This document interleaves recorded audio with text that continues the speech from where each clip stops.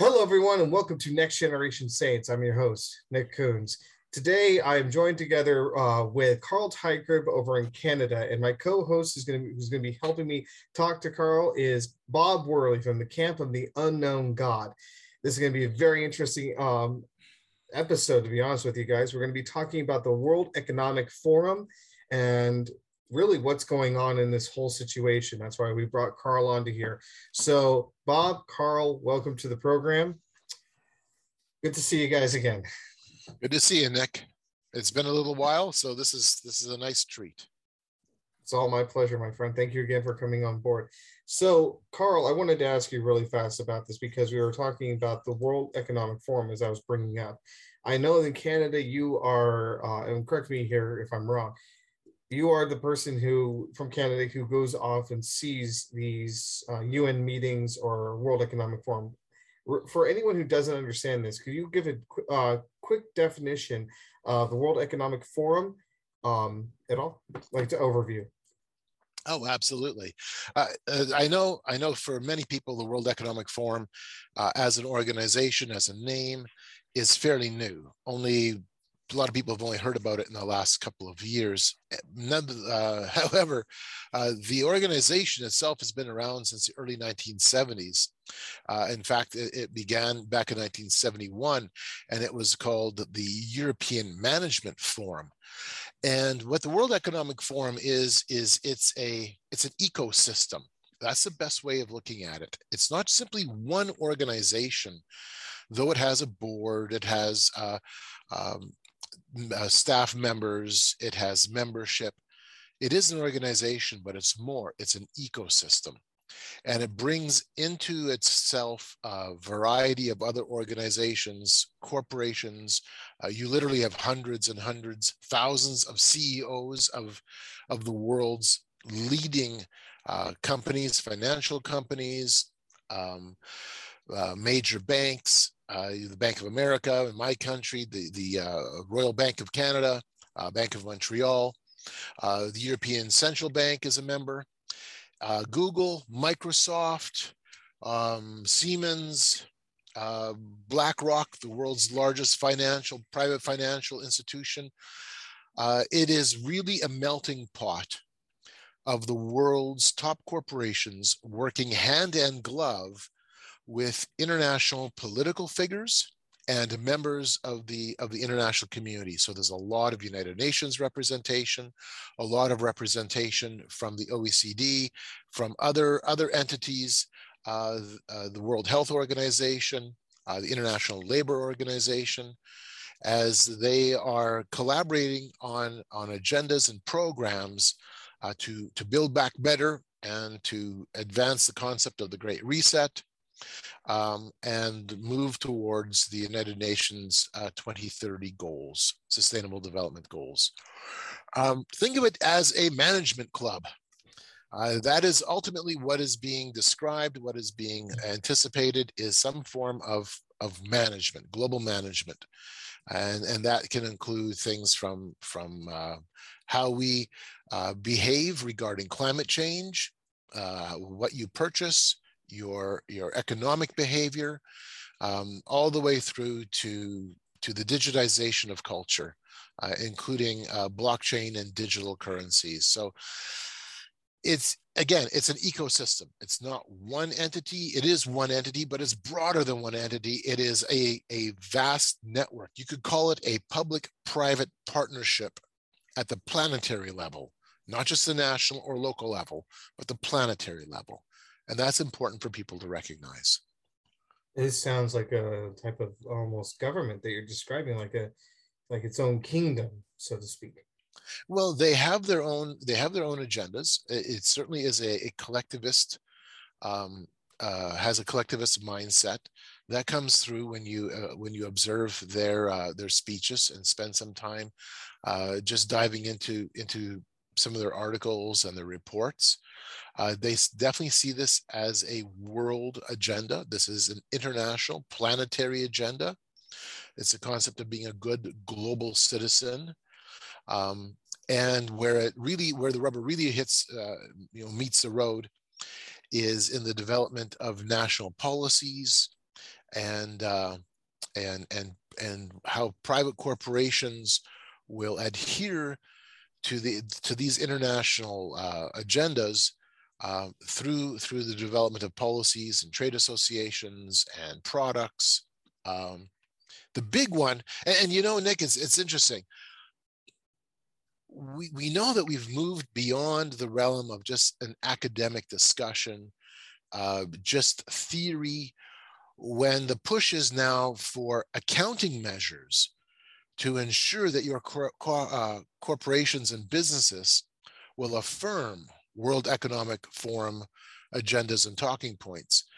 And so ESG is a form of accounting. It's literally an auditing accounting system that the World Economic Forum and their network has put together. A lot of companies have dived in. The international financial system is looking at it and diving in.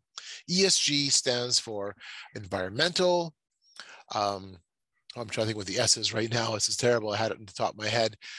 Social and governance. Wow. And so your company, let's say your company wants to do business with other international players. I'll give you a good example.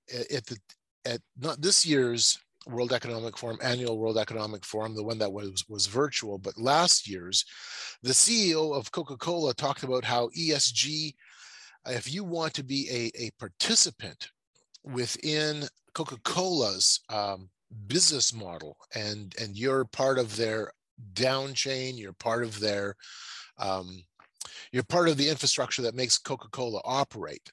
The pressure will be on you as a small corporation, as a small company, to make sure that you are ESG compliant. And if you're not ESG compliant, then you may lose out on those contracts. You may lose out on market share. You may lose out on economic opportunities, maybe even licensing, maybe access to markets.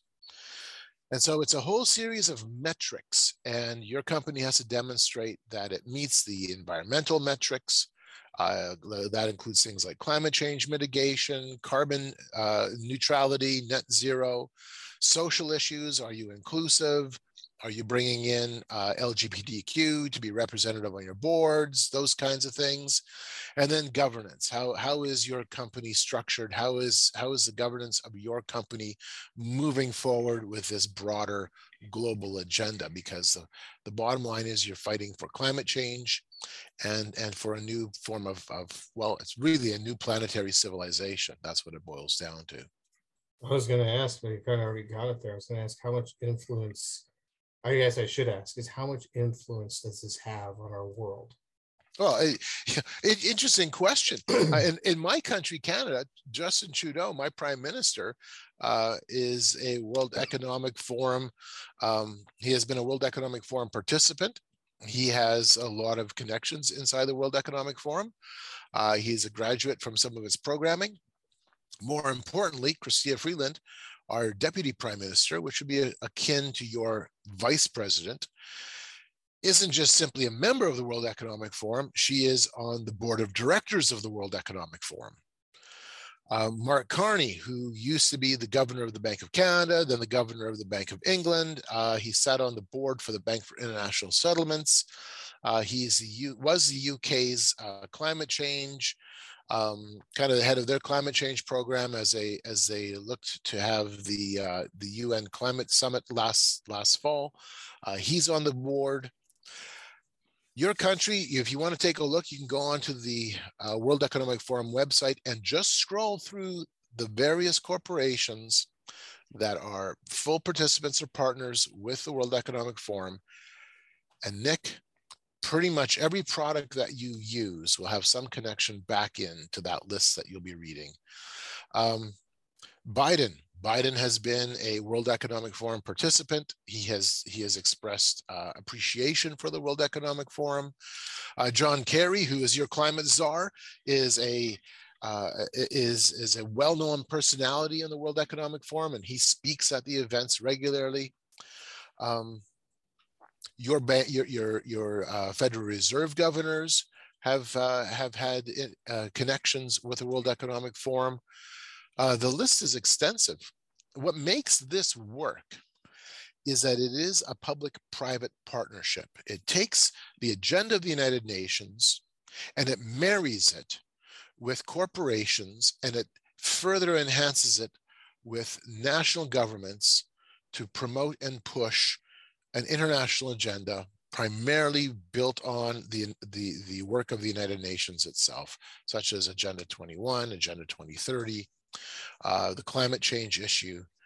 And so it has had a tremendous amount of influence, tremendous, based solely, you don't even have to go deep into it, even just looking at the partnerships and the personalities, and it hits you just how pervasive their reach is. I was gonna say, honestly, man, you threw a, how to say this, because usually I know a little bit more about what's going on and able to comprehend a lot of it. I mean, if I'm already having this kind of experience right now where I'm going like, how far are we going down the rabbit hole in the matrix right now? I can only imagine someone who's just coming on here. A few of my questions also on top of that are, is there someone at the top, so to speak? Is there someone who controls, who is the ringleader of the whole the whole thing? Sure. Klaus Schwab's is the best known personality because he's the one who got the organization up and running. He still oversees it. He is absolutely the public spokesperson for the World Economic Forum. It really is Klaus Schwab's baby. The leadership, however, is more than just Klaus Schwab. It includes some pretty substantial names within the realm of finance, such as Larry Fink, who's the chief executive officer for BlackRock. Which, I mean, if you know anything about BlackRock, I know some about BlackRock because of George Soros. Yeah, massive power. Yeah, incredible company. You've got CEOs and representatives from some really significant organizations. One of the other members of the World Economic Forum's board of directors happens to be the Director General of the World Trade Organization. The president of MIT is on the board of directors. I'm trying to think who else that might kind of ring a bell, but it just demonstrates the level of engagement. I believe Al Gore is on the managing board, or maybe he was on maybe the executive committee, but I know Al Gore has had direct involvement with the World Economic Forum. I'm not surprised because Al Gore is very outspoken about climate change and whatnot. Right. So I'm not sure if he's on it or not anymore, but I know he's had a lot of connections with it and has spoke at it. And then you have a number of people from the European Union, and that includes the president of the European Commission, who is very much in favor of the World Economic Forum. Oh, in terms of national leaders, the president of China is it's almost like a rock star. You know, at the 2020, was it the 2020? No, pardon me, the 2021 virtual forum of the the virtual conference of the World Economic Forum. The chairman, or pardon me, the president of China gave a special address, and then this January, during the other virtual World Economic Forum, the president of China actually set the tone for the entire event by giving one of the first keynote addresses, and Klaus Schwab's was absolutely tickled by what he had heard. The idea that we can't be individual boats in the ocean. We all have to be part of this one big global ship. We have to ride the waves of world chaos and crisis and come out on the other side, working together internationally. So, I mean, that's the level of engagement. The Prime Minister of India, Prime Minister Modi, has been a long-time speaker and supporter of the World Economic Forum. A lot of individuals. The president of Japan, at the last virtual conference, had a little presentation where he talked about how we need to move towards collectivism. So these aren't just no-name people, okay? This isn't some obscure group. They've been around for a long time. They've been around since 71. And yeah, they've kind of been the oil that has allowed the corporate world, national governments, and the international community to kind of lubricate and come together, gel, network, and create opportunities for to enhance their agenda. On a slightly different note, Nick, and I'm going to be quiet here in a minute, let you guys ask some questions. Back in 2019, when I was at Burning Man, myself and a few members of our team went to Camp Mystic, and we went to a workshop on celebrating the United Nations 2030 agenda. It has arrived. We're here. It's now 2030. And let's celebrate tonight. What does this look like? The moderator turned out to be one of the more influential members of the World Economic Forum's youth program. And we had leading figures from the world of cryptocurrency, including people who had connections to the WEF.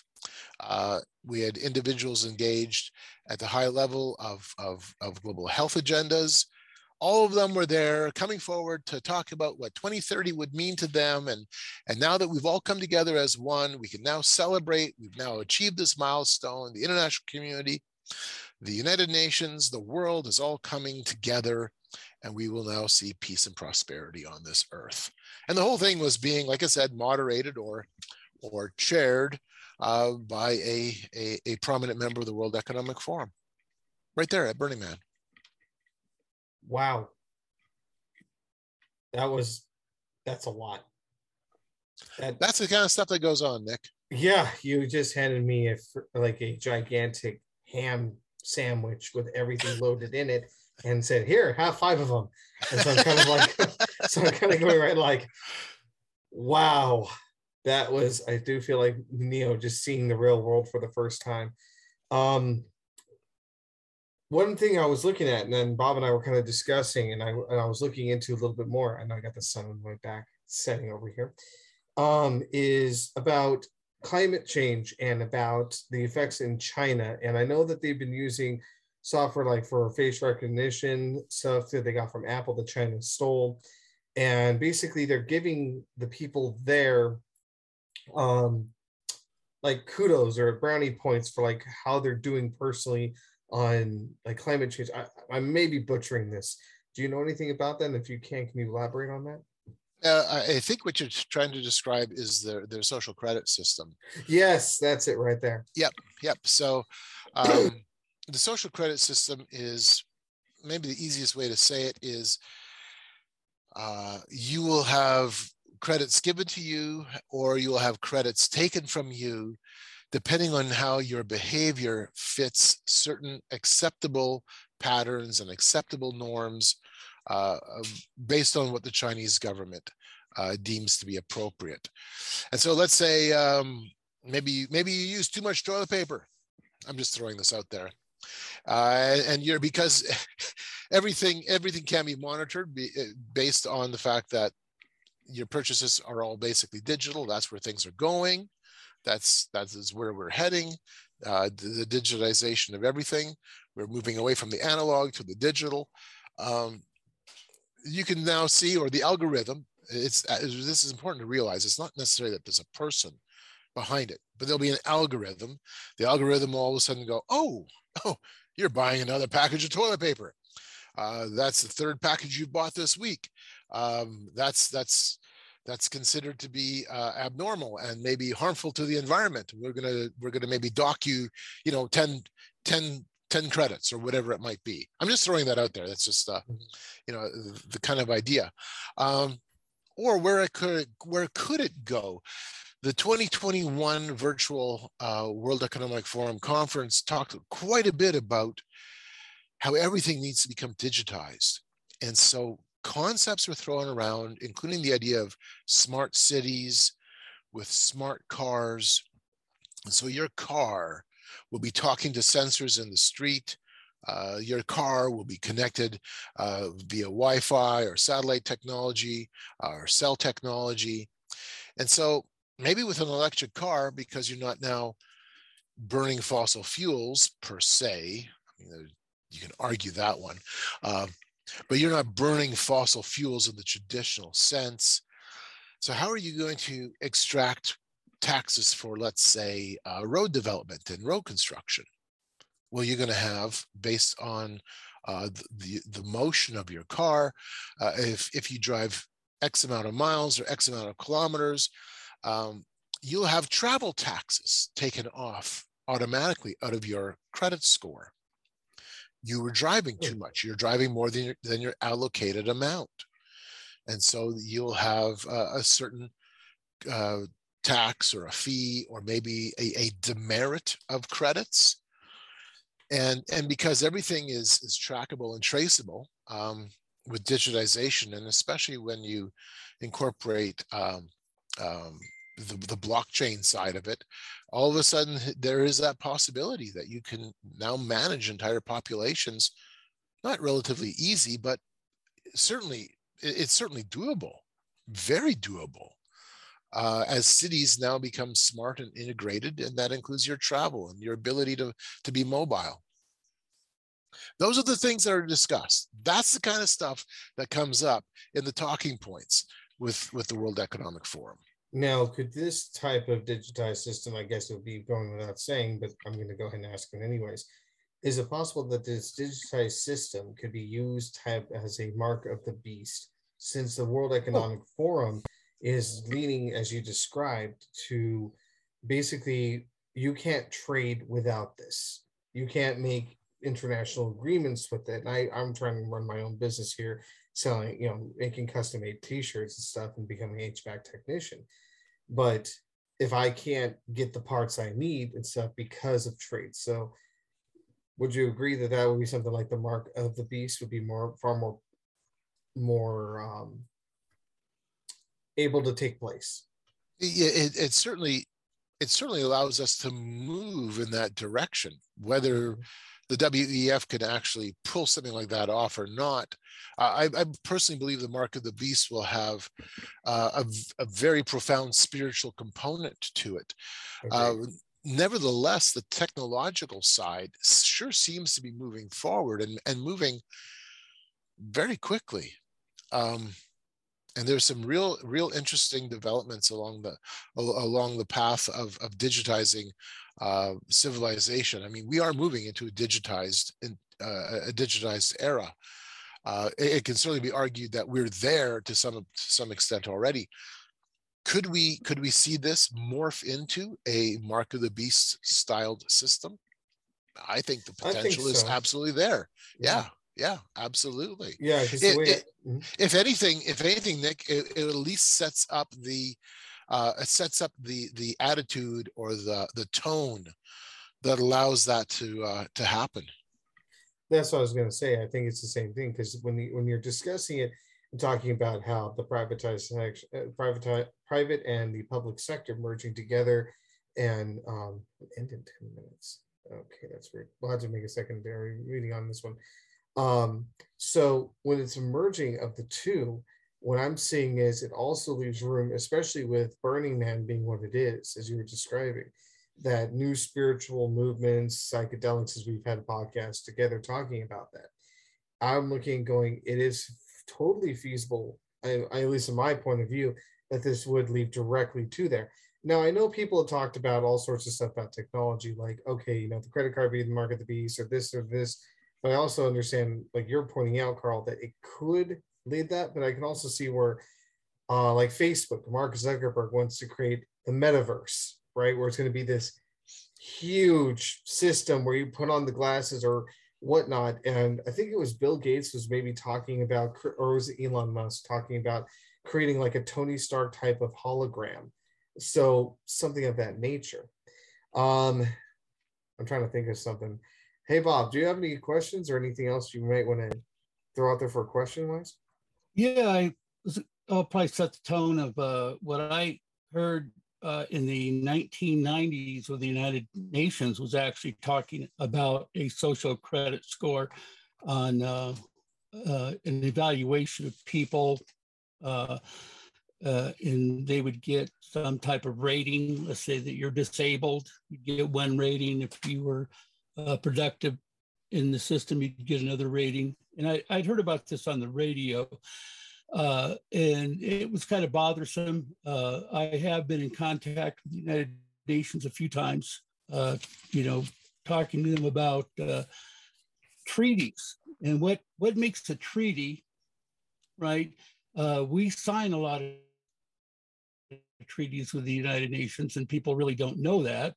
And I talked to them about what stops them, which I already knew the answer, from having binding treaties with the United Nations. And they said the 10th Amendment of our Constitution has to be gotten rid of or made null and void. And so, as time goes on, our technology gets better and better. And like the Chinese system that you were talking about, since now we have China, that is involved with this World Economic Forum, we know that there has to be connections between the World Economic Forum, the United Nations, right into, like Carl said, with Burning Man. And so this is becoming a lot greater issue. And so I was going to ask if Carl remembers. I just saw this, I guess about 2. There was a man they were interviewing at the World Economic Forum that was talking about software or an app or something that would trace our carbon footprint. He said it's under development at this time. It had not completed yet. Do you remember that, Carl? Yes. I'm not sure where that's exactly going at this point, but again, that speaks to the whole issue of let's digitize. We will digitize to save Mother Earth. We're going to digitize to ensure that we're compliant with carbon and climate change policies. It's about changing behaviors. It's about changing your personal lifestyle to fit with a global agenda. In my country, Canada, we pay carbon taxes at the fuel pump, which is ridiculous because we're paying such a high amount per liter.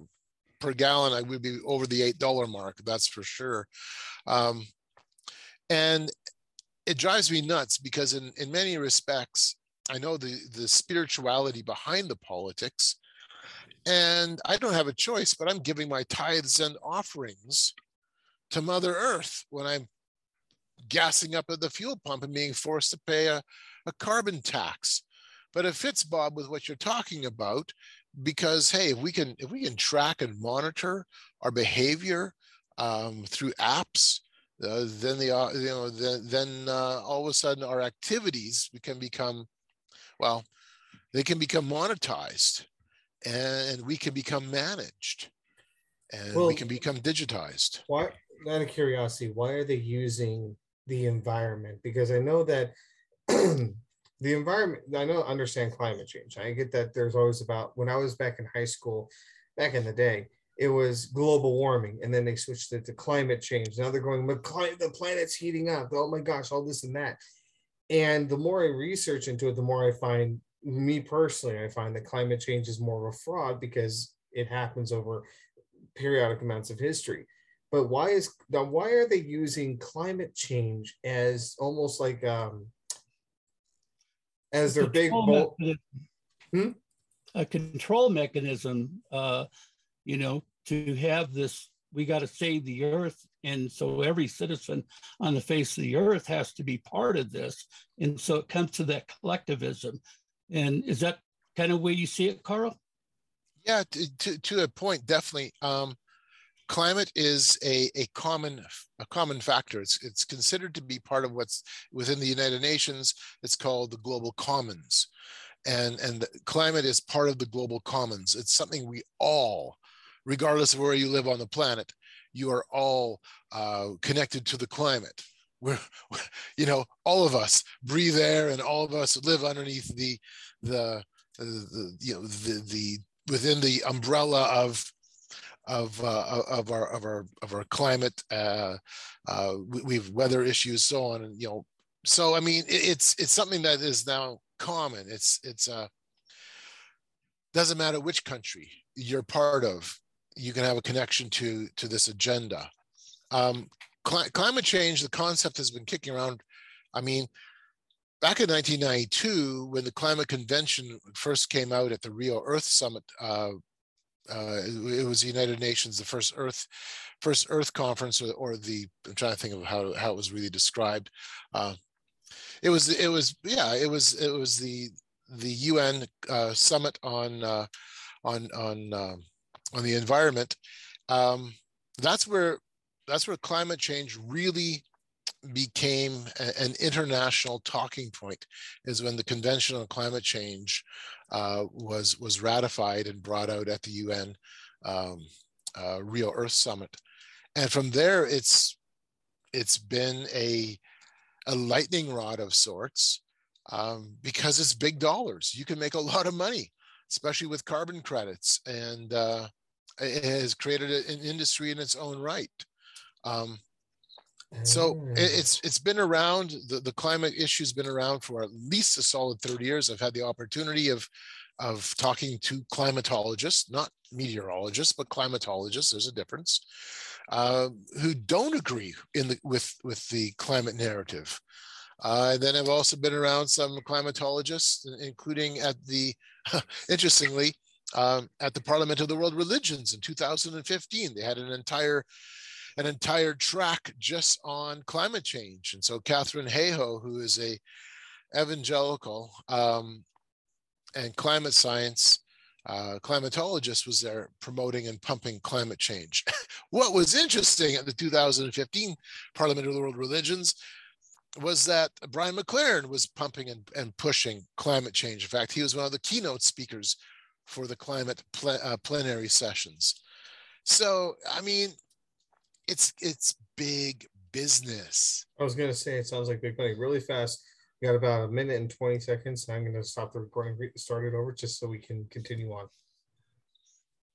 But yeah, no, it sounds like that, because when I was listening to, I think it was George Penta or something like that. He's this business guy on TikTok, and he was talking. And if you ever watch him, just got to be careful, because he has the loose lips and flies off whatever he wants to say. But he was talking about how someone came forward and said, "Well, what about climate change? What is really going to happen here? And what do you think about that?" I'm going to stop this really fast, so I'll jump back on. 1 second.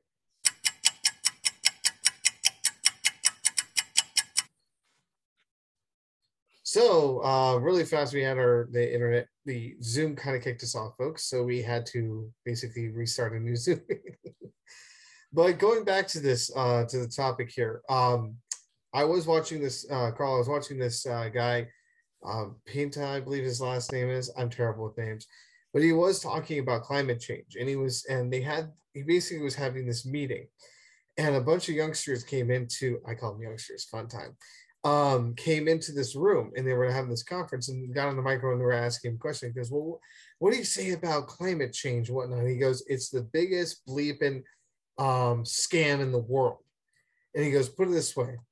They said, and he brought back, in the 70s, they said that the water was going to rise 10 feet and that everything would be underwater. Florida would mostly be uninhabitable.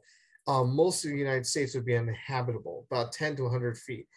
And he goes, the reason he calls it out as the biggest hoax that there is, I'm using nice language here, though he uses other, is because you have these investment firms, these banks, they're giving off mortgages to buy multi-billions of dollars of properties across the Florida coastline.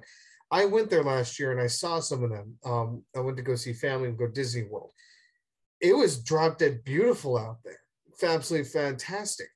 But if climate change was real and all that's going to be under in 10 years, he said, you're losing billions and billions and billions, trillions of dollars in investments. No one in their right mind would dare do it. That's why he goes, this whole thing about climate change as a practical thing, as in the oceans are going to rise, is all a scam.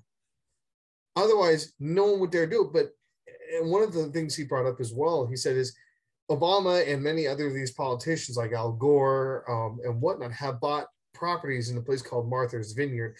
I don't know if you've ever heard of that place here. It's basically rich politicians, really high up in society, top, the high class end people. Martha's Vineyard is only about 15 feet above sea level at the most.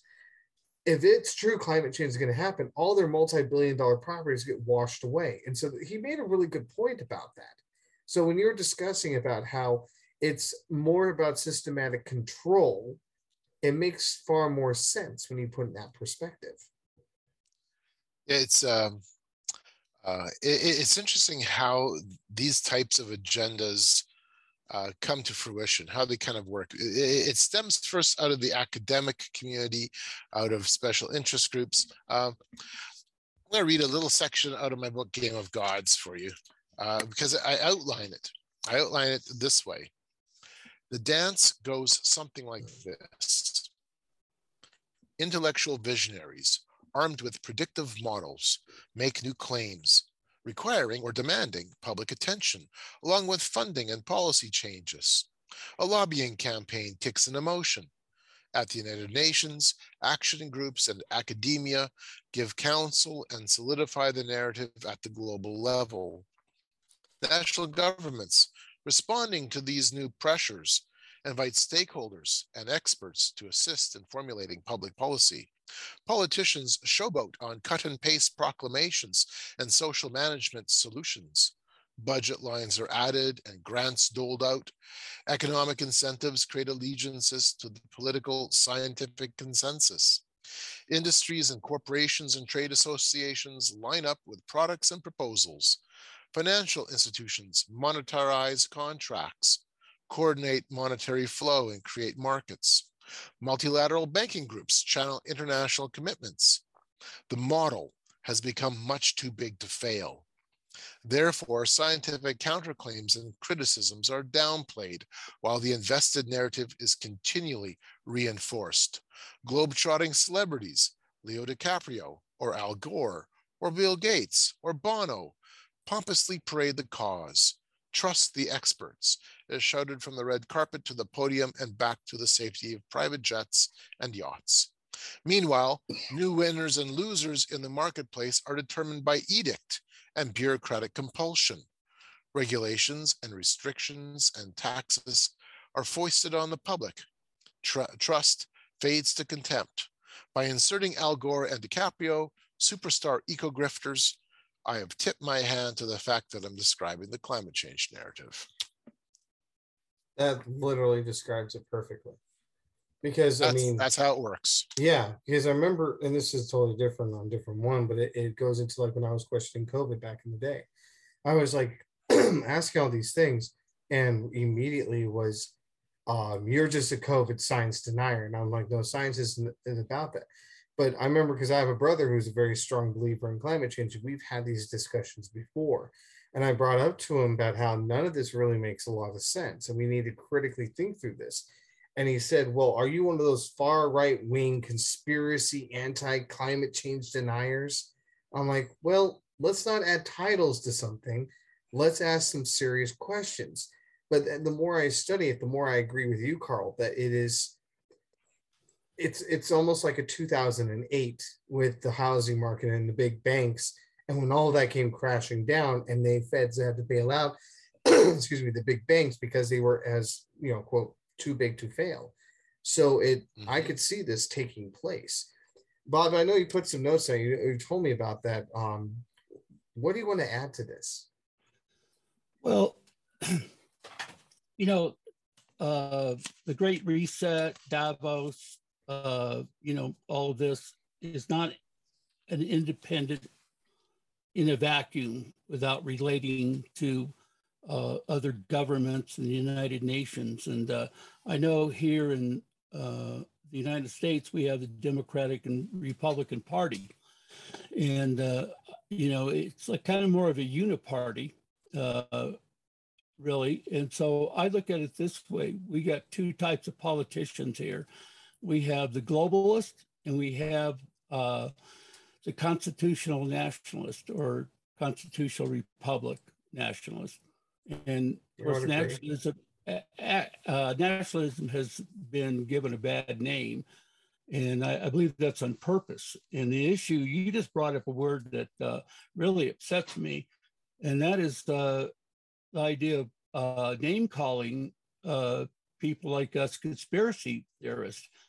Carl does research, I do research, you do research, and we come up with a scenario, and we're conspiracy theorists. Well, I spent back in the let's see, it was the 90s when we had to pay for our phone calls. I was spending about $600 a month making phone calls and collecting documents. I was reading crime bill for a congressman and reading telecommunication bills and getting stuff from the United Nations. And they say it, and we put it together, and then we're conspiracy theorists. So I guess what I'm trying to say here is that if we have an audience there that are going to be listening to that and say, hey, that's just a conspiracy theorist, what I'm saying is this: when they do some research, check into it. Just don't call names and then say, give it, that's the day we're going to go on. And so I was going to ask also, Carl, on the issue of, I was going to bring up China. And of course, you answered that question. What about Russia? Do we have— That's a good one. Yeah, Russia. Russia included in this? Yes, they have been. Historically, they have been. Putin has been a participant with the World Economic Forum. Keep in mind, however, that just because you participate doesn't mean that you're all going to end up being on the same page. There is competition within the international community. I've seen that personally. But yes, Putin has certainly been a part of the World Economic Forum programs. Let me back up a little bit, because the issue of competition within the international community is worthy of note. And I'm going to give you a little bit of my background to just kind of set the stage regarding researching and working through what happens at the United Nations. I typically, in my field of research, I look at religious changes. That includes attending events like the Parliament of World Religions, going to Wiccan and witchcraft events, going to where interfaith events are taking place, then transformational culture. And Bob and I go to Burning Man, and that's a big part of the work we do that way on the transformational side. But especially in my earlier my earlier time period in terms of my research work, I spent a lot of my time, and I mean a lot, focused on global governance and international political issues. With that in mind, I used to attend meetings of the World Federalist Association, which is the largest pro-world government lobby group in the US. I've attended the International Congress of the World Federalist Movement, the largest pro-world government lobby group in the world. I've attended United Nations meetings, not as press. I've gone in as an accredited member or an accredited expert. I was at the United Nations Millennium Forum. I was, and I write about that in my book, Game of Gods. I got in partly because at that point I was under the umbrella of the World Federalist Association. Back in 2006, I attended the United Nations World Urban Forum. I can't remember how many events like this I've attended, scads of them. The Global Governance, FIM Global Governance Conference in Montreal, the list is long. And then when it comes to things like the World Economic Forum, I've spent the last two major virtual events monitoring literally every minute of those events that I possibly could. And so in the past, I've held memberships of the Academic Council in the United Nations. For a short time, I had membership with the Chicago Council on Foreign Relations. I'm saying all this because I can legitimately speak to these issues as somebody who has invested the time, the resources, the sweat and the tears to be able to do it. Right. So it's not conspiracy. It's just a business. But I mean, everybody speaks of these things like conspiracy, and then they they throw that on top of us without recognizing that what we're talking about really is a level of business, a level of interaction that for the most part, the average person just doesn't connect into. Even though it informs his world, we don't connect into it because, well, frankly, I mean, have you attended a United Nations meeting? Probably not. Most people haven't. I've taken the time specifically to do those things so that I could have a voice in the conversation.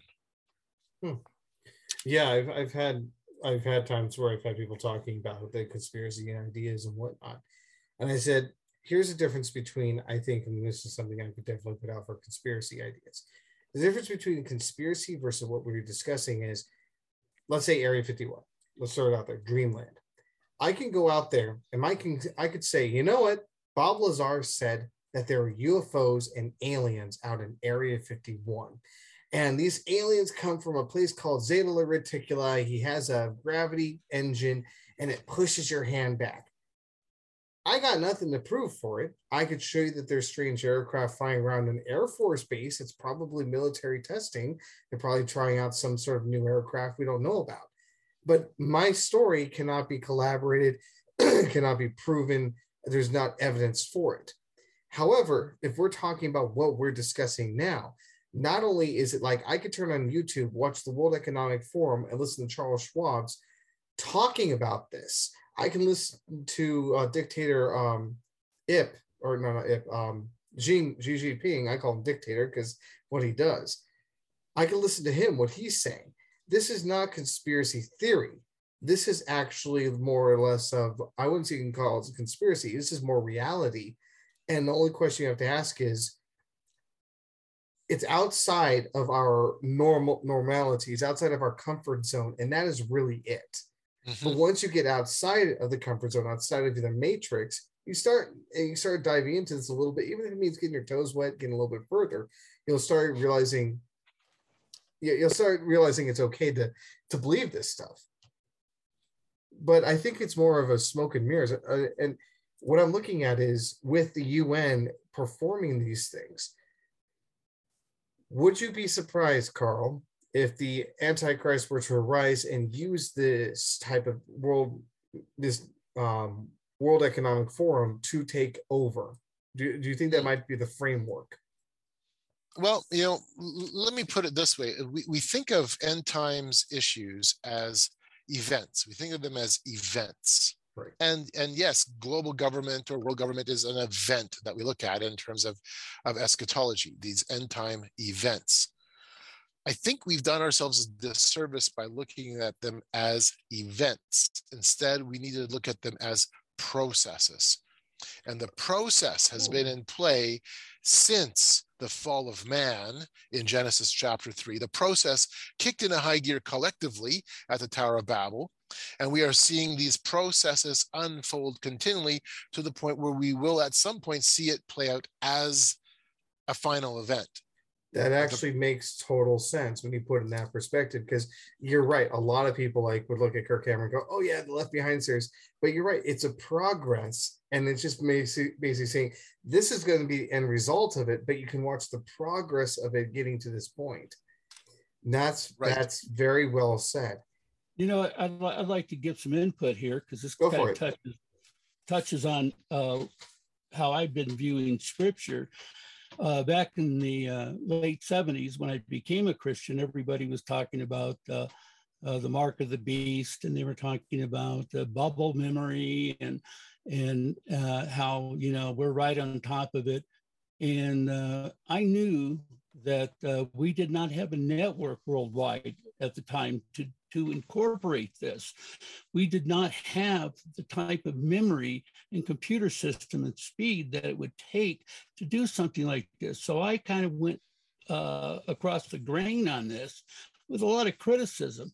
And so I've always held back from even discussing the mark of the beast because I felt that the technology wasn't here. But let me read Revelation 13, 16 through 18, and I'd like to make some comments on it. And in Revelation 13, 16, speaking of the mark of the beast, and he causes all, the small and the great, and the rich and the poor, and the free men and the slaves, to be given a mark on their right hand or their forehead. And he provides that no one will be able to buy or sell, except the one who has the mark, either the name of the beast or the number of his name. Here is wisdom, right? That's what we should be doing. Let him who has understanding calculate the number of the beast and the number of that of the man, and the number is 666. And this number was one that was a mark for ownership. And what I'd like to say is it's talking about buying and selling. Right. So if we can't buy or sell from a store, right, there would have to be a network that would link right into everywhere, right? Exactly. Elon Musk, he's putting up 40,000 satellites, right? I'm on his satellite system right now. It's fantastic. It's very affordable. And he has plans to make it like about what would be a $200 box, right? That he could put in a hut in Africa, right? And he wants this, his dream is to give it to everybody on the earth, right? And so he's doing a good job going there. And so, you know, I don't know if we're there for the mark of the beast yet, but as Christians, we should be looking at scripture and not saying, here's the event and it's happening right now, but what does it take to get to that event? Right. Good point. Very good point. And that's what's like Carl's research is documented, right? He has a site, Forcing Change. You could, you know, actually Google and get on. I look at, you know, I mean, I know Carl, I know his research, and just to show the people here, his book, Game of Gods. I got that on digital. Okay, so anyway, I would recommend this book for people to primer them to get some understanding and so forth. So we look at the Bible, we shouldn't be forcing square pegs in round holes. Right. Right. Exactly. It's there for us to have wisdom and understanding.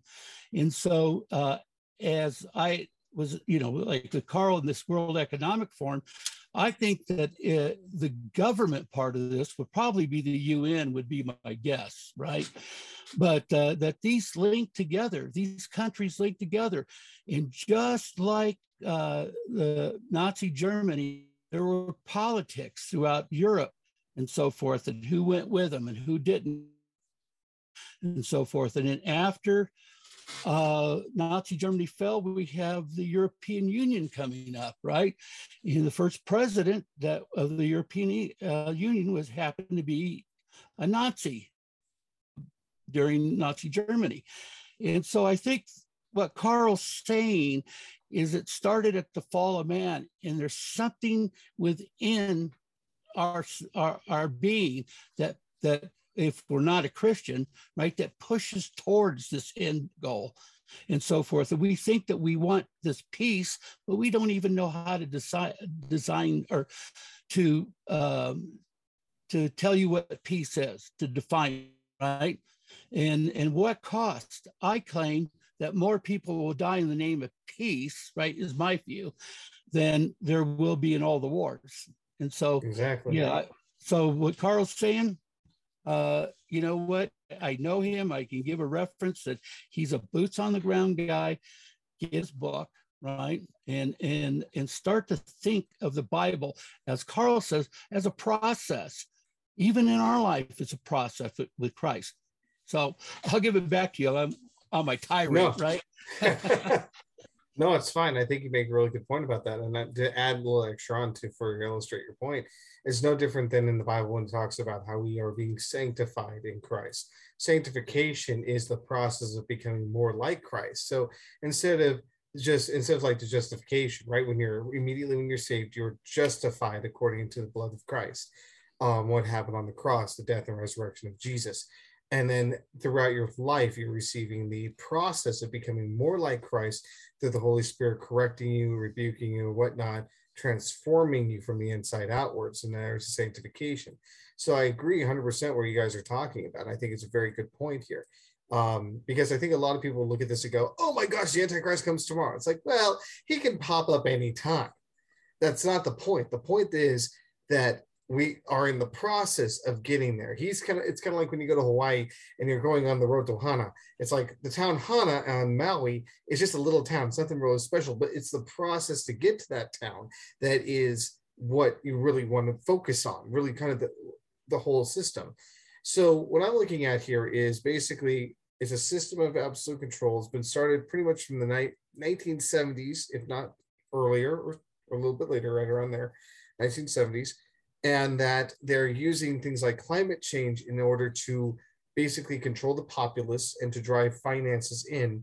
And I think this would also speak, and not to dive too far into politics on it, but like what we call in America woke culture or woke, that in like business, like what Walt Disney Company is doing, what Nike is doing, what a lot of different companies are doing. I'd actually, this would be a good question to actually ask. Carl, do you think the woke culture in America promoting the LGBTQ, whatever community, and these policies, the reason that they're acting the way they are isn't because they're trying to be virtuous. They're trying to, in essence, since the banks and investment firms, major investment firms, are into this, and as you pointed out earlier about them being part of this narrative, do you think these big companies like the Walt Disney Company and others are only doing it to appease this World Economic Forum narrative? They're doing it certainly to appease, but I think more than that, they have adopted the narrative themselves. And okay, so it is part you, of them. It's not just something that they're trying to appease to make it so they can get extra money in order to build a theme park or to build their business up to take out a loan. It's actually something that's kind of more woven into them. Well, yeah, you know, we're seeing our culture enmeshed with that type of thinking.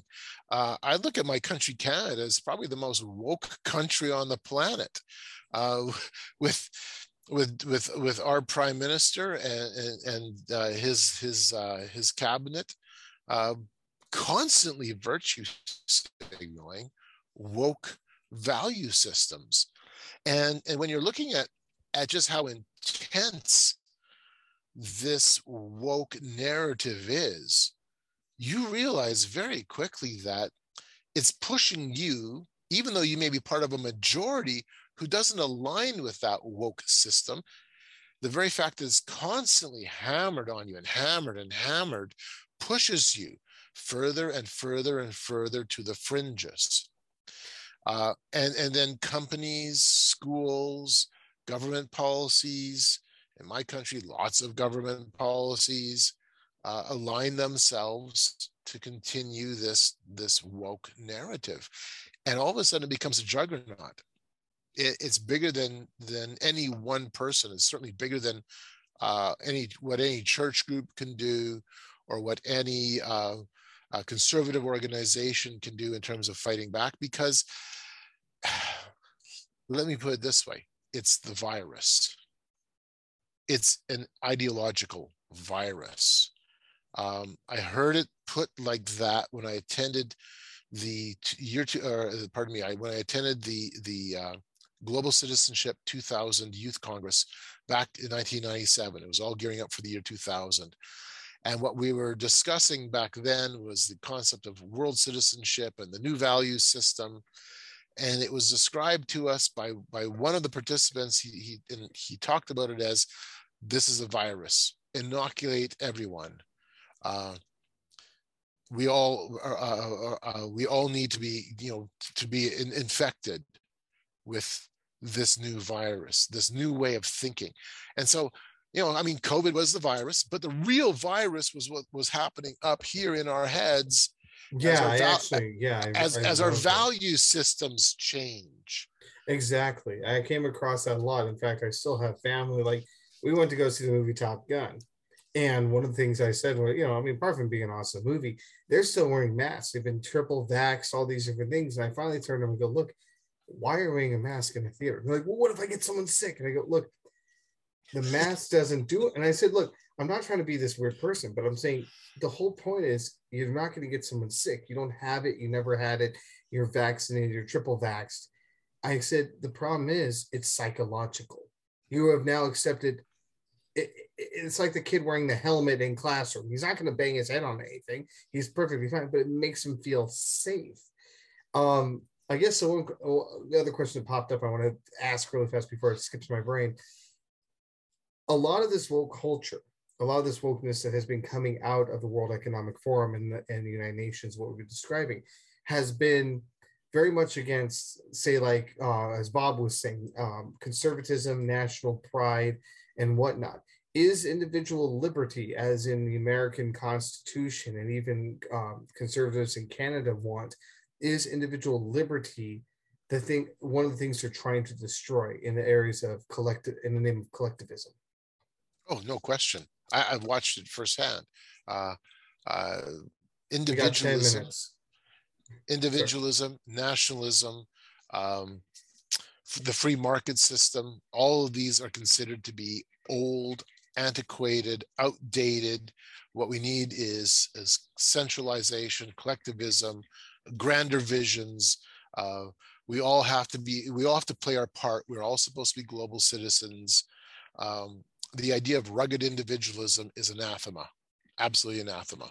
We don't, unless you as an individual are working for social justice and are now going to war to enhance the narrative of whatever the latest trend is, climate change or transgenderism, transgender, or whatever it is, whatever the latest flavor is, the flavor of the month. If you're pursuing that as an individual, that's acceptable. If you're pursuing individual autonomy, national sovereignty, the value of private property, no. Well, so in essence, I was going to say one thing I'd point out here is that I retired, so I've been free from my worldly master as far as my employment, but everything that came down the pipe came through classes that we had to take. New laws about offending people, about pronouns are starting to come in, and so we can be told that we have to say this guy is a girl, right? Or we can actually, in the state of California, or in New York, you could be, New York's a big time prosecution on that by not calling a certain person the opposite of what they really are. In fact, they're pulling Title IX prosecution on a father. I don't know. Oh, really fast, Bob. So our audience knows, what is Title IX? Yeah, it's a civil rights. Like if I call my daughter that wants to be called a guy, and I still say my daughter's name is Lisa, let's say, right? And you can actually be prosecuted under civil rights violation with your kid, right? So there isn't this, I put up videos where they say, no, these kids are ours in the public schools. I saw that. Yeah, and then there was one that says that, it takes a village to raise a kid, and so the government wants that control, and so getting back to what you were asking, is that these people totally believe it, and they'll burn down a city to prove what they believe, right? And they will go after you and get you fired from your job at all possible and so forth for this. And so what I'm kind of maybe pointing out here is this: is that when we become a new creation in Christ, we are sanctified, like you were talking about. But on the opposite, before I was a Christian, right, I seemed to always be spiraling down to the worst common denominator. So when I was a non-Christian, April 22nd, 1970 was the first Earth Day. Just looked it up.